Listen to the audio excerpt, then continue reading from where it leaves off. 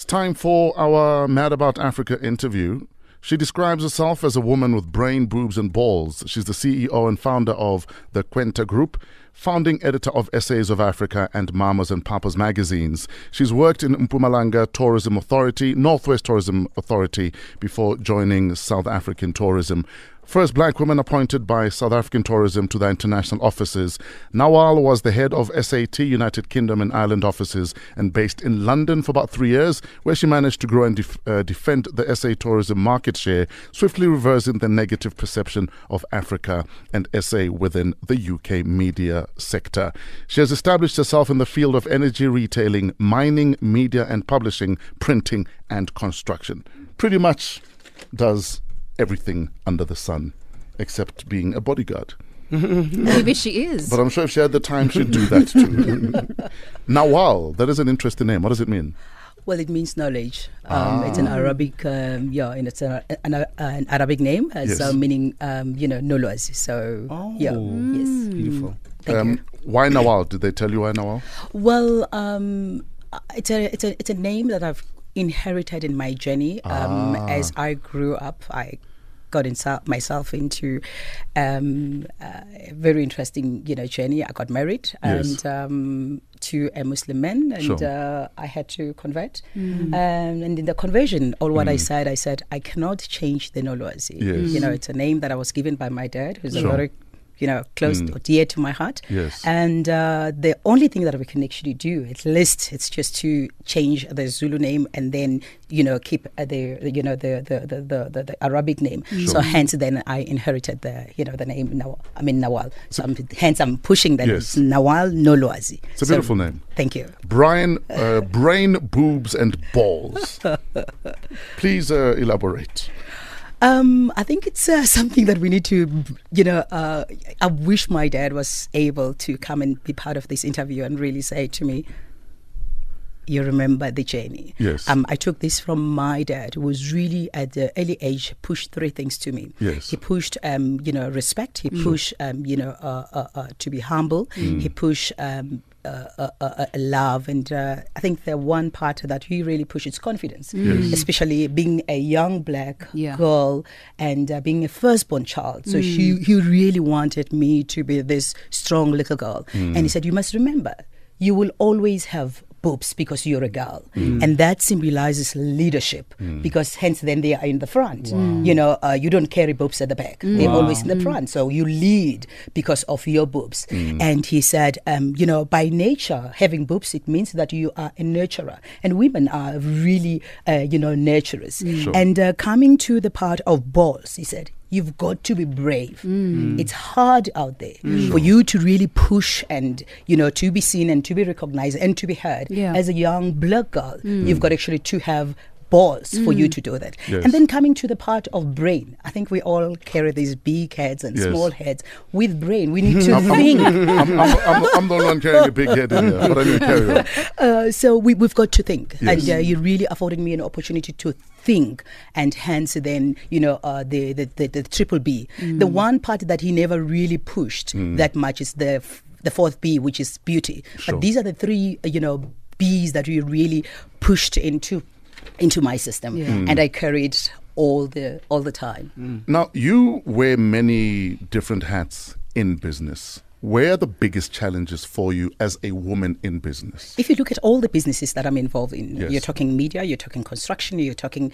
retailing of fuel and food, which is, the energy side, and construction. And even media, they are very male dominated in terms of ownership.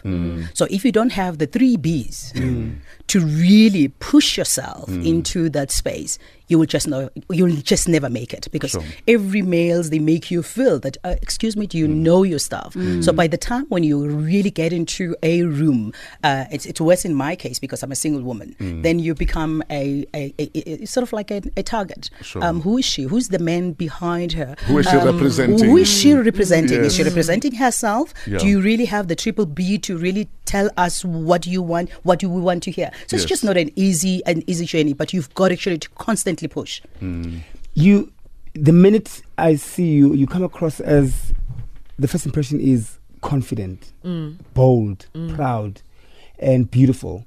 So Thank you.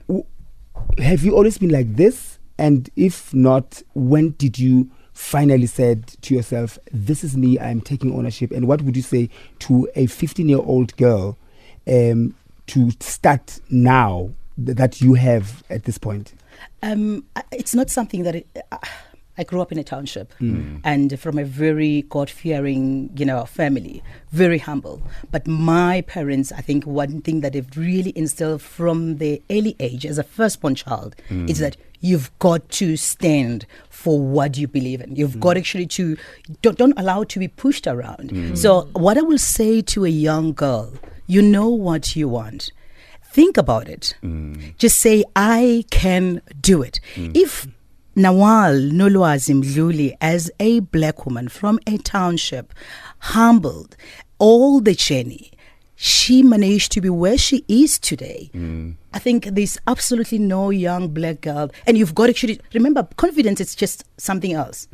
It enables us to stand up. It enables us to question. It enables us to really face challenges and rattle the challenges and really say, this is what we want. So if there's one thing that I will say to young girls, is there a book that you can read to push your confidence? Is there something that you can actually do, something that you can drink to push your confidence? Our young girls require that confidence all the time. Yeah, never second guess yourself or doubt yourself. You just don't, because you just say, if I'm wrong, it's okay. If I'm right, it's still okay. But I move on. And the one thing that also keeps me moving is that I'm just a woman. I'm not perfect. I do make mistakes in my entire journey, and I learn from mistakes, and sometimes from my own mistakes, and sometimes I allow myself to learn from other people. Do you read? Of course, as a young girl, you've got actually to start reading just to equip yourself so that you know knowledge is power, information is power. And without all those things around you, you will never be able to crack and to really say, as an African black girl living in Africa, I lived in the UK, and I was actually the youngest in the UK. And everyone was like, a black woman to come in to manage to tell us South Africa. I mean, the UK, it's the biggest sauce market for South Africa. But I said, at my early age, that time I think I was about 28, 29. And I said, I'm going to take that challenge and I'm going to make a difference, because I had this confidence and this drive. If it was a drug, if it was a prayer, whatever it was. But I said, I will make a difference, and I will just come back and say, I've learned A, B, C, and D. And in my entire journey, I try really to say, I want to learn. And I learn every day. 6:58, we're hanging out with Nawaal Mdluli, businesswoman supreme. I like that you mentioned reading, and you are in the media space, and you, owner of Essays of Africa. I want to know from you, what do you think is the state of print media in the country? Quite recently, we had one of the big newspapers going digital. You've recently gone digital. I think it's just obvious. People are not... I think readers out there and the consumers are really not, they don't want to step, just to be a step away when they want information. They just to be a button away. A button away means that you carrying your cell phone just right here and you want to click and get information just now. So the challenge that we are faced with as we migrate and as we converge towards convert towards digital, we don't actually have any That's just not something that we really would love to do. But we are forced and we are pushed by the change. Technology is really changing. And what are we saying? Are we going to sit back and say, oh yeah, no, my print run is going down. Print is actually getting more expensive. Advertisers are sitting with their pockets of budgets because they don't know really where to invest their budget to. We've got actually to say, what are the consumer saying? Where are their consumer? All the consumers now are migrating to be citizen or to be global digital citizen. So are we ready? And hence then we were the first magazine to say, here we are, we want to be the first and lead and say, we will take an opportunity, craft something with a wonderful small team that we have. And we said, small as we are as a publishing house, here, we will take this challenge. And we came up with something which, with your beautiful faces. In fact, Essays of Africa, what is that and why should people read it?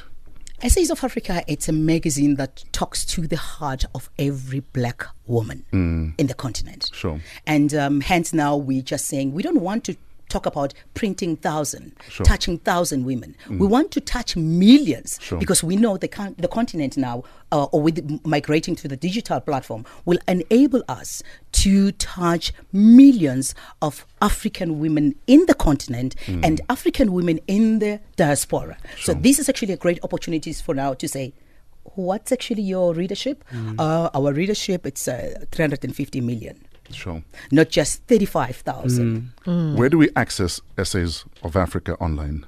Online, you download the publication on download the publication on iTunes, or you go to So get the app. get the app, download the app. It's for free because it's charging you to download. Sure. Hence, then we're giving the magazine for free now, Sure. and that will enable all Africans in Sure. the continent to really engage, hear the hearts, hear the stories, beautiful stories of African women. Nawaal, if I'm inspired by your story, but I want to learn more, where do I find you online? Do you have a website? Are you on social media? I am on social media. I'm Nawaal Mdluli on IG, on Facebook. I'm available, and my office. They can actually contact us on it's either on Kwenta Media or on Kwenta Group. Sure. The contact details are available, and I've got actually quite a number of people that I'm really uplifting as I grow as a woman as well.